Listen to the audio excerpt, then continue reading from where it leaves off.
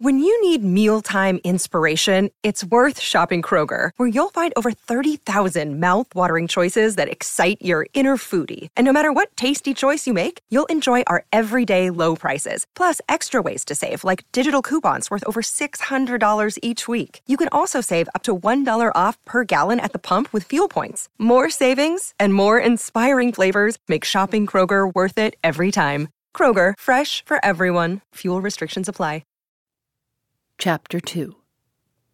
The next thing I have to do is to present such additional information as I possess on the subject of the Moonstone, or, to speak more correctly, on the subject of the Indian plot to steal the diamond. The little that I have to tell is, as I think I have already said, of some importance, nevertheless, in respect of its bearing very remarkably on events which are still to come. About a week or 10 days after Miss Verinder had left us, one of my clerks entered the private room at my office with a card in his hand and informed me that a gentleman was below who wanted to speak to me. I looked at the card. There was a foreign name written on it which has escaped my memory. It was followed by a line written in English at the bottom of the card which I remember perfectly well. Recommended by Mr. Septimus Luker. The audacity of a person in Mr. Luker's position, presuming to recommend anybody to me, took me so completely by surprise that I sat for the moment wondering whether my own eyes had not deceived me. The clerk, observing my bewilderment, favored me with the result of his own observation of the stranger who was waiting downstairs. Associating the clerk's idea with the line inscribed on the card in my hand, I thought it possible that the Moonstone might be at the bottom of Mr. Luker's recommendation and of the stranger's visit at my office. To the astonishment of my clerk, I at once decided on granting an interview to the gentleman below. In justification of the highly unprofessional sacrifice to mere curiosity which I thus made, permit me to remind anybody who may read these lines that no living person in England, at any rate, can claim to have had such an intimate connection with the romance of the Indian diamond as mine has been. I was trusted with the secret of Colonel Herncastle's plan for escaping assassination. I received the colonel's letters, periodically reporting himself a living man. I drew his will, leaving the Moonstone to Miss Verinder. I persuaded his executor to act on the chance that the jewel might prove to be a valuable acquisition to the family. And lastly, I combated Mr. Franklin Blake's scruples and induced him to be the means of transporting the diamond to Lady Verinder's house. If anyone can claim a prescriptive right of interest in the Moonstone and in everything connected with it, I think it is hardly to be denied that I am the man. The moment my mysterious client was shown in, I felt an inner conviction that I was in the presence of one of the three Indians, probably of the chief. He was carefully dressed in European costume. I pointed to a chair and begged to be informed of the nature of his business with me. After first apologizing in an excellent selection of English words for the liberty which he had taken in disturbing me, the Indian produced a small parcel, the outer covering of which was of cloth of gold. Removing this, and a second wrapping of some silken fabric, he placed a little box or casket on my table, most beautifully and richly inlaid in jewels on an ebony ground. "I have come, sir," he said, "to ask you to lend me some money, and I will leave this as an assurance to you that my debt will be paid back." I pointed to his card. "And you apply to me," I rejoined, "at Mr. Luker's recommendation." The Indian bowed. "May I ask how it is that Mr. Luker himself did not advance the money that you require?" "Mr. Luker informed me, sir, that he had no money to lend, and so he recommended you to come to me." The Indian, in his turn, pointed to the card. "It is written there," he said. Briefly answered, and thoroughly to the purpose. If the Moonstone had been in my possession, this gentleman would have murdered me, I am well aware, without a moment's hesitation.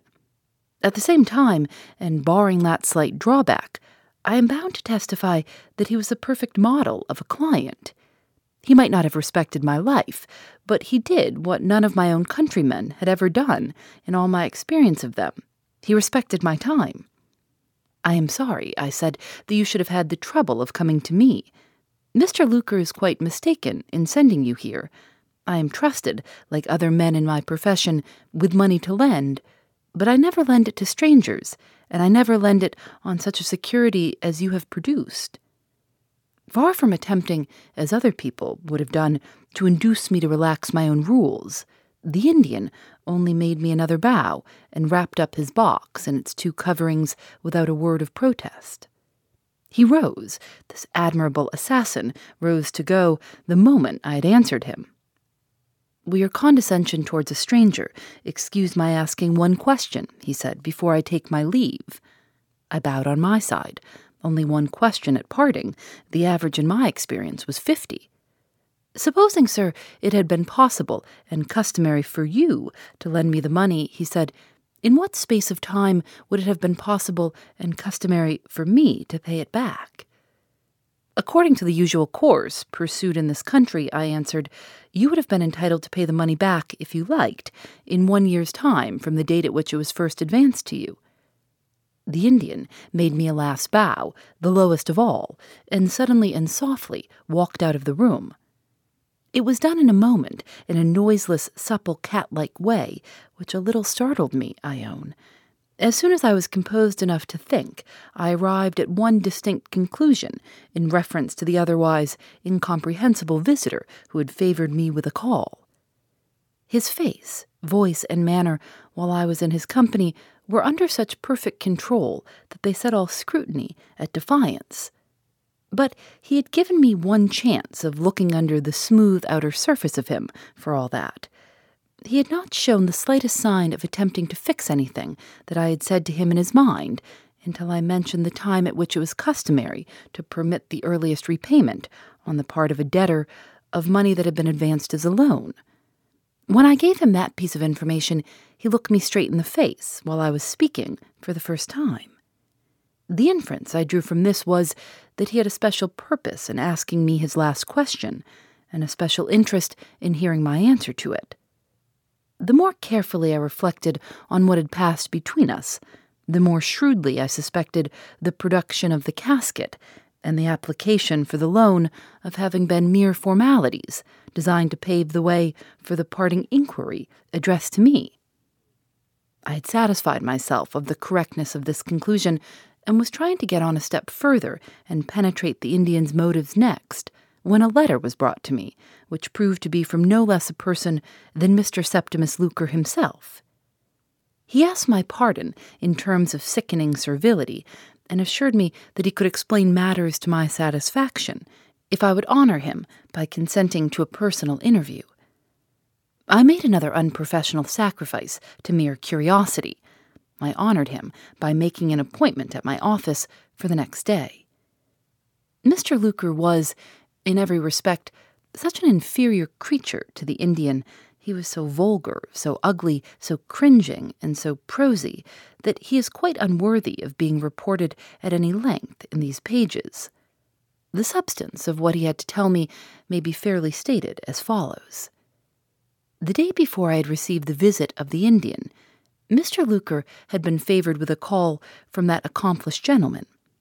In spite of his European disguise, Mr. Luker had instantly identified his visitor with the chief of the 3 Indians, who had formerly annoyed him by loitering about his house, and who had left him no alternative but to consult a magistrate. From this startling discovery, he had rushed to the conclusion, naturally enough, I own, that he must certainly be in the company of one of the 3 men who had blindfolded him, gagged him, and robbed him of his banker's receipt. The result was that he became quite paralyzed with terror, and that he firmly believed his last hour had come. On his side, the Indian preserved the character of a perfect stranger. He produced the little casket, and made exactly the same application which he had afterwards made to me. As the speediest way of getting rid of him, Mr. Luker had at once declared that he had no money. The Indian had thereupon asked to be informed of the best and safest person to apply to for the loan he wanted. Mr. Luker had answered that the best and safest person in such cases was usually a respectable solicitor. Asked to name some individual of that character and profession, Mr. Luker had mentioned me, for the one simple reason that, in the extremity of his terror, mine was the first name which occurred to him. "The perspiration was pouring off me like rain, sir," the wretched creature concluded. "I didn't know what I was talking about, and I hope you'll look over it, Mr. Bruff, sir, in consideration of my having been really and truly frightened out of my wits." I excused the fellow graciously enough. It was the readiest way of releasing myself from the sight of him. Before he left me, I detained him to make one inquiry. Had the Indian said anything noticeable at the moment of quitting Mr. Luker's house? Yes, the Indian had put precisely the same question to Mr. Luker at parting which he had put to me, receiving, of course, the same answer as the answer which I had given him. What did it mean? Mr. Luker's explanation gave me no assistance towards solving the problem. My own unaided ingenuity, consulted next, proved quite unequal to grapple with the difficulty. I had a dinner engagement that evening, and I went upstairs in no very genial frame of mind, little suspecting that the way to my dressing-room and the way to discovery meant, on this particular occasion, one and the same thing. Chapter 3. The prominent personage among the guests at the dinner party I found to be Mr. Murthwaite. On his appearance in England after his wanderings, society had been greatly interested in the traveller as a man who had passed through many dangerous adventures and who had escaped to tell the tale. He had now announced his intention of returning to the scene of his exploits and of penetrating into regions left still unexplored. This magnificent indifference to placing his safety in peril for the second time revived the flagging interest of the worshippers in the hero. The law of chances was clearly against his escaping on this occasion. It is not every day that we can meet an eminent person at dinner and feel that there is a reasonable prospect of the news of his murder being the news we hear of him next. When the gentlemen were left by themselves in the dining-room, I found myself sitting next to Mr. Murthwaite. The guests present being all English, it is needless to say that, as soon as the wholesome check exercised by the presence of the ladies was removed, the conversation turned on politics as a necessary result. In respect to this all-absorbing national topic, I happen to be one of the most un-English Englishmen living. As a general rule, political talk appears to me to be of all talk the most dreary and the most profitless. Glancing at Mr. Murthwaite when the bottles had made their first round of the table, I found that he was apparently of my way of thinking. He was doing it very dexterously, with all possible consideration for the feelings of his host, but it is not the less certain that he was composing himself for a nap. It struck me as an experiment worth attempting to try whether a judicious allusion to the subject of the Moonstone would keep him awake, and, if it did, to see what he thought of the last new complication in the Indian conspiracy, as revealed in the prosaic precincts of my office. "If I am not mistaken, Mr. Murthwaite," I began, "you were acquainted with the late Lady Verinder, and you took some interest in the strange succession of events which ended in the loss of the Moonstone." The eminent traveller did me the honour of waking up in an instant and asking me who I was. I informed him of my professional connection with the Herncastle family, not forgetting the curious position which I had occupied towards the Colonel and his diamond in the bygone time. Mr. Murthwaite shifted round in his chair so as to put the rest of the company behind him, Conservatives and Liberals alike, and concentrated his whole attention on plain Mr. Bruff of Gray's Inn Square. "Have you heard anything lately of the Indians?" he asked. "I have every reason to believe," I answered, "that one of them had an interview with me in my office yesterday." Mr. Murthwaite was not an easy man to astonish, but that last answer of mine completely staggered him.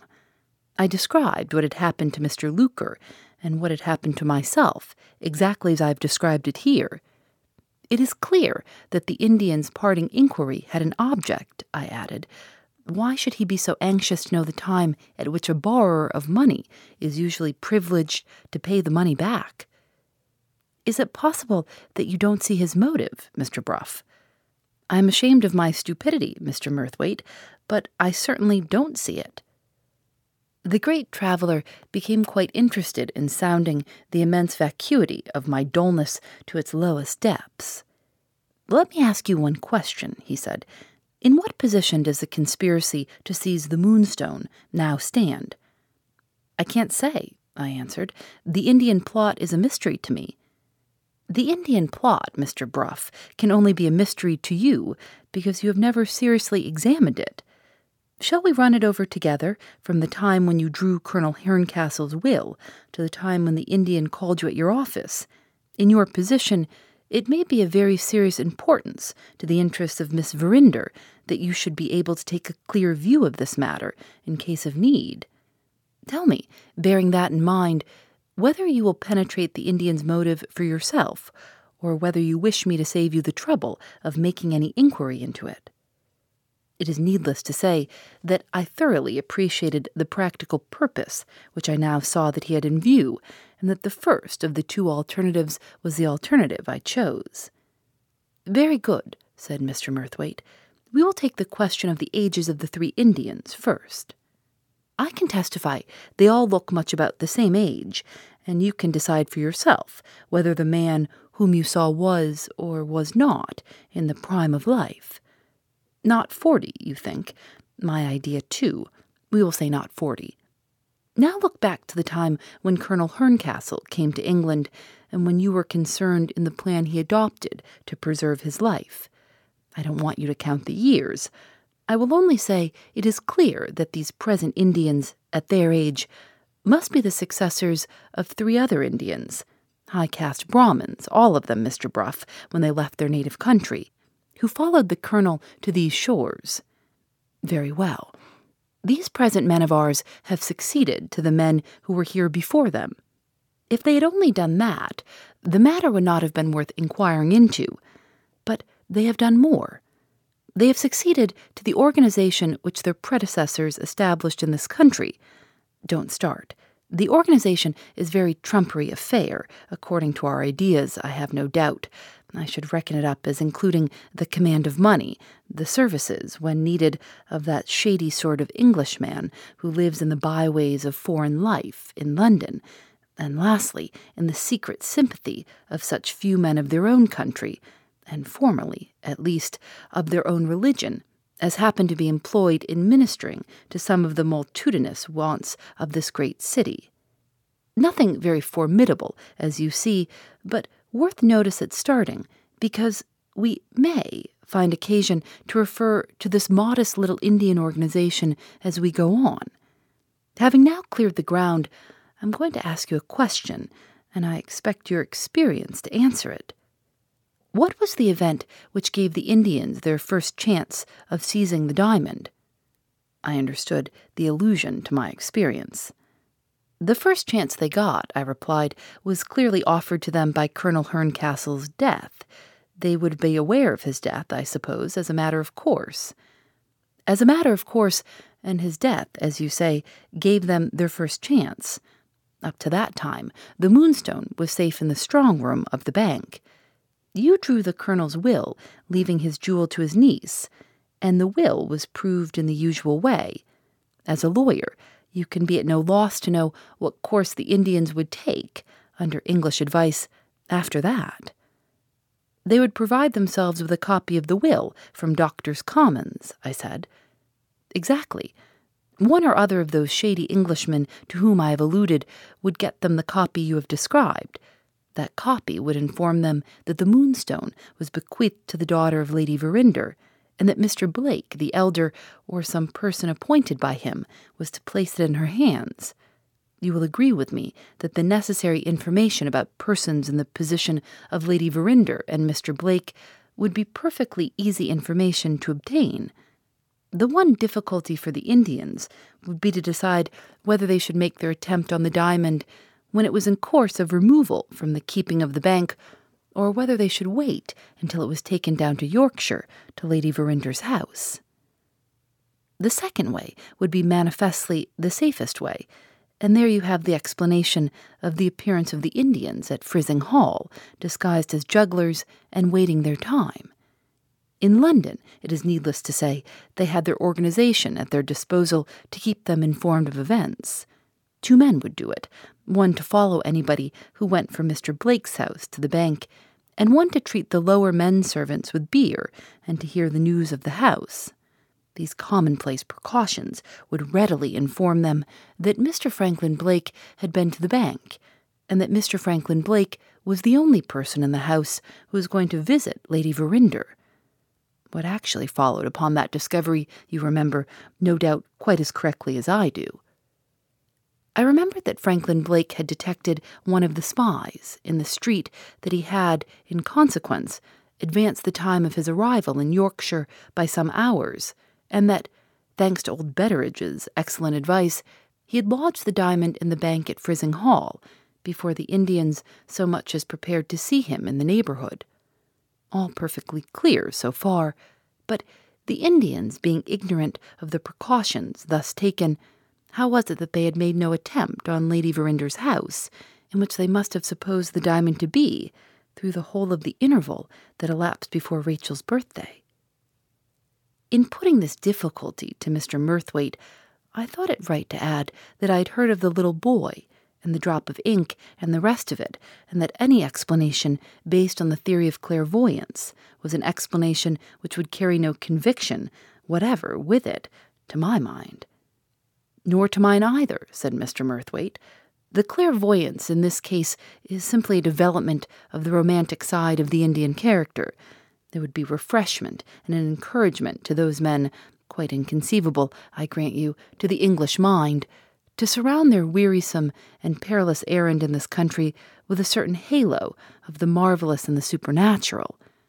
Their boy is unquestionably a sensitive subject to the mesmeric influence, and under that influence he has no doubt reflected what was already in the mind of the person mesmerizing him. I have tested the theory of clairvoyance, and I have never found the manifestations get beyond that point. The Indians don't investigate the matter in this way.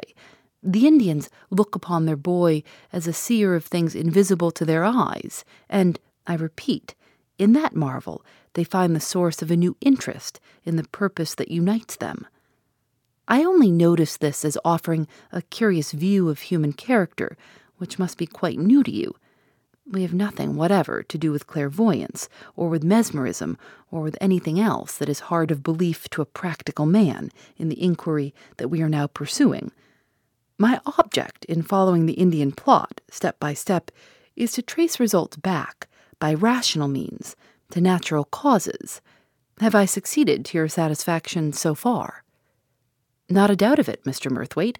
I am waiting, however, with some anxiety to hear the rational explanation of the difficulty which I have just had the honor of submitting to you. Mr. Murthwaite smiled. It's the easiest difficulty to deal with of all, he said. Permit me to begin by admitting your statement of the case as a perfectly correct one.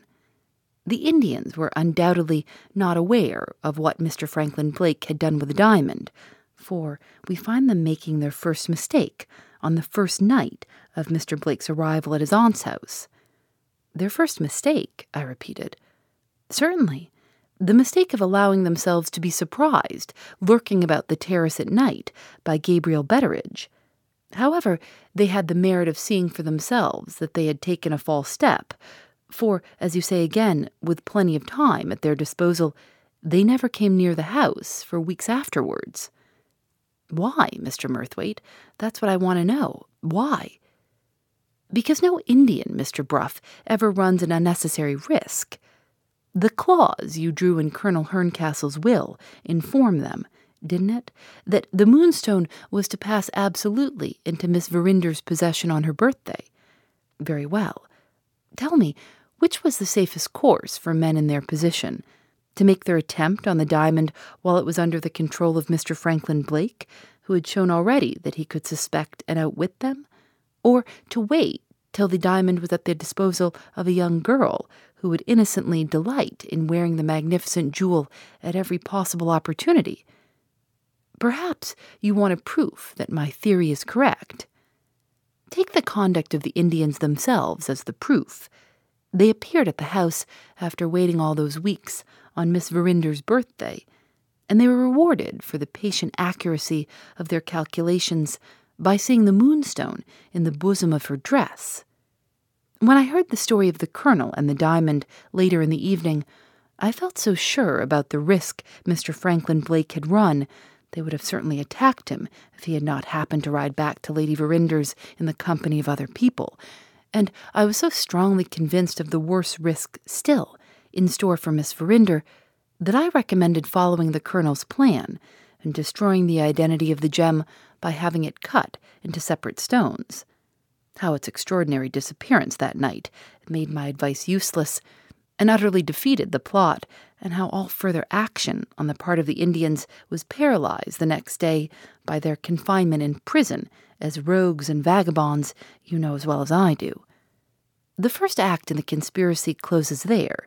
Before we go on to the second, may I ask whether I have met your difficulty with an explanation which is satisfactory to the mind of a practical man? It was impossible to deny that he had met my difficulty fairly, thanks to a superior knowledge of the Indian character, and thanks to his not having had hundreds of other wills to think of since Colonel Herncastle's time. So far so good, resumed Mr. Murthwaite.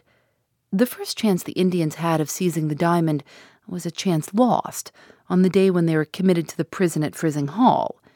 When did the second chance offer itself? The second chance offered itself, as I am in a condition to prove, while they were still in confinement.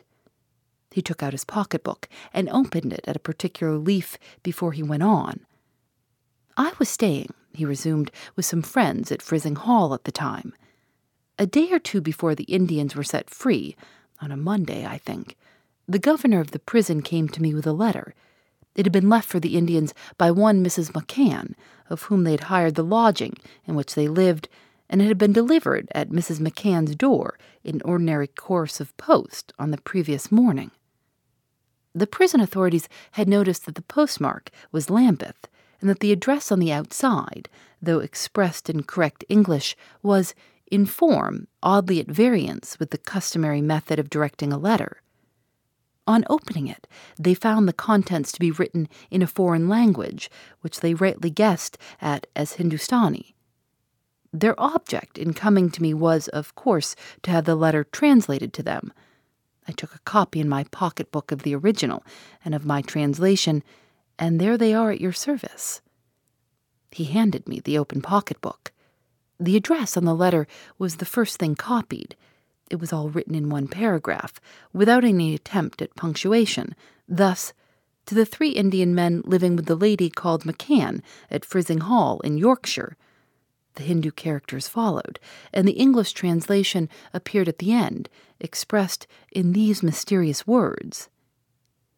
In the name of the Regent of the Night, whose seat is on the antelope whose arms embrace the 4 corners of the earth.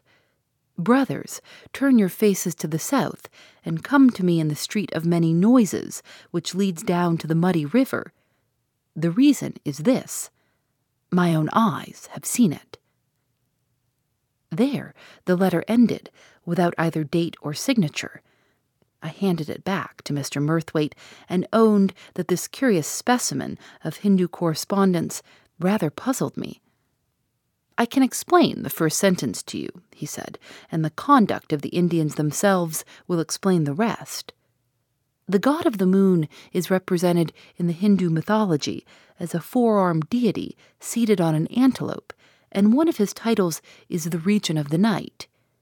Here, then, to begin with, is something which looks suspiciously like an indirect reference to the moonstone. Now, let us see what the Indians did after the prison authorities had allowed them to receive their letter.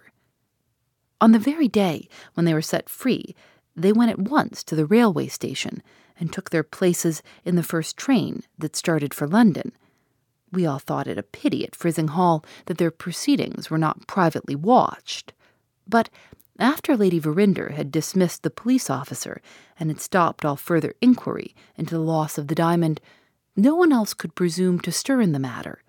The Indians were free to go to London and to London they went. What was the next news we heard of them, Mr. Bruff? They were annoying Mr. Luker, I answered, by loitering about the house at Lambeth. Did you read the report of Mr. Luker's application to the magistrate? Yes.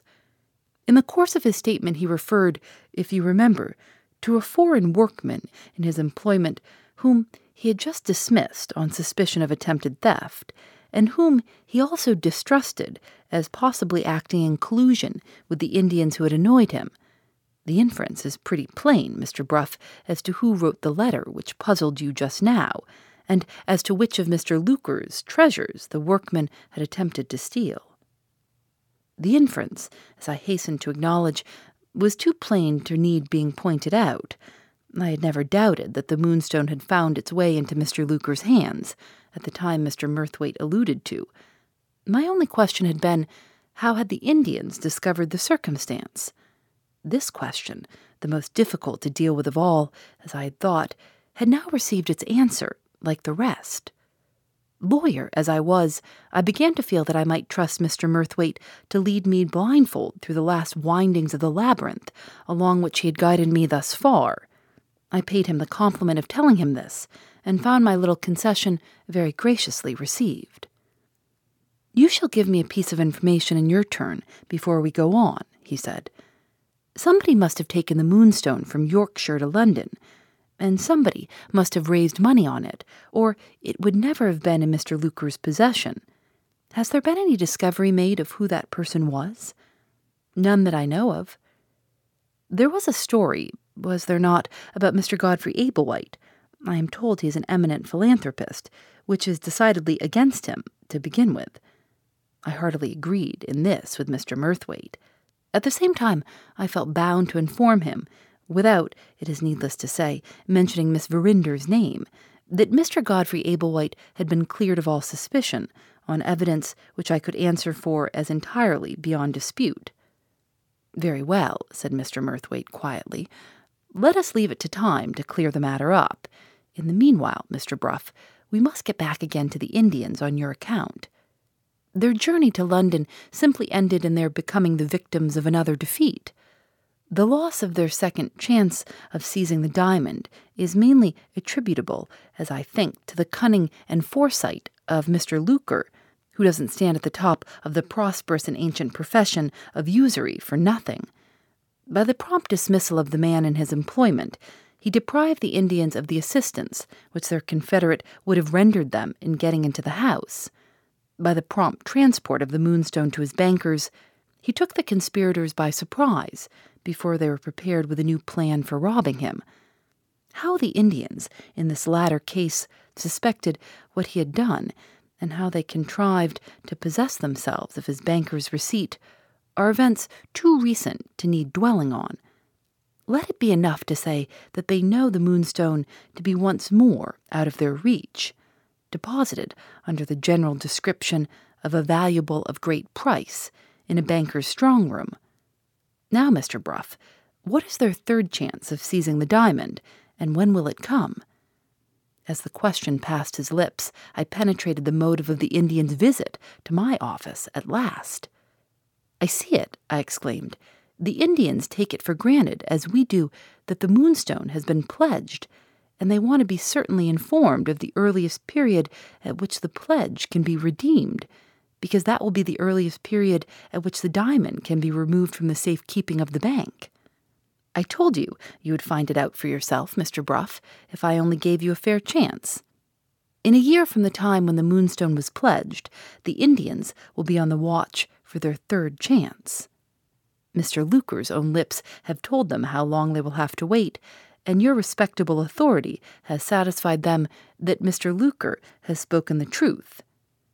When do we suppose, at a rough guess, that the diamond found its way into the moneylender's hands? Towards the end of last June, I answered, as well as I can reckon it. And we are now in the year 48. Very good. If the unknown person who has pledged the Moonstone can redeem it in a year, the jewel will be in that person's possession again at the end of June 49. I shall be thousands of miles from England and English news at that date, but it may be worth your while to take note of it and to arrange to be in London at the time." "You think something serious will happen?" I said. "I think I shall be safer," he answered, "among the fiercest fanatics of Central Asia than I should be if I crossed the door of the bank with the Moonstone in my pocket. The Indians have been defeated twice running, Mr. Bruff. It's my firm belief that they won't be defeated a third time." Those were the last words he said on the subject. The coffee came in, the guests rose and dispersed themselves about the room, and we joined the ladies of the dinner party upstairs. I made a note of the date, and it may not be amiss if I close my narrative by repeating that note here. June 49, expect news of the Indians towards the end of the month. And that done, I hand the pen, which I have now no further claim to use, to the writer who follows me next. Phoebe Reads a Mystery is recorded in the studios of North Carolina Public Radio, WUNC.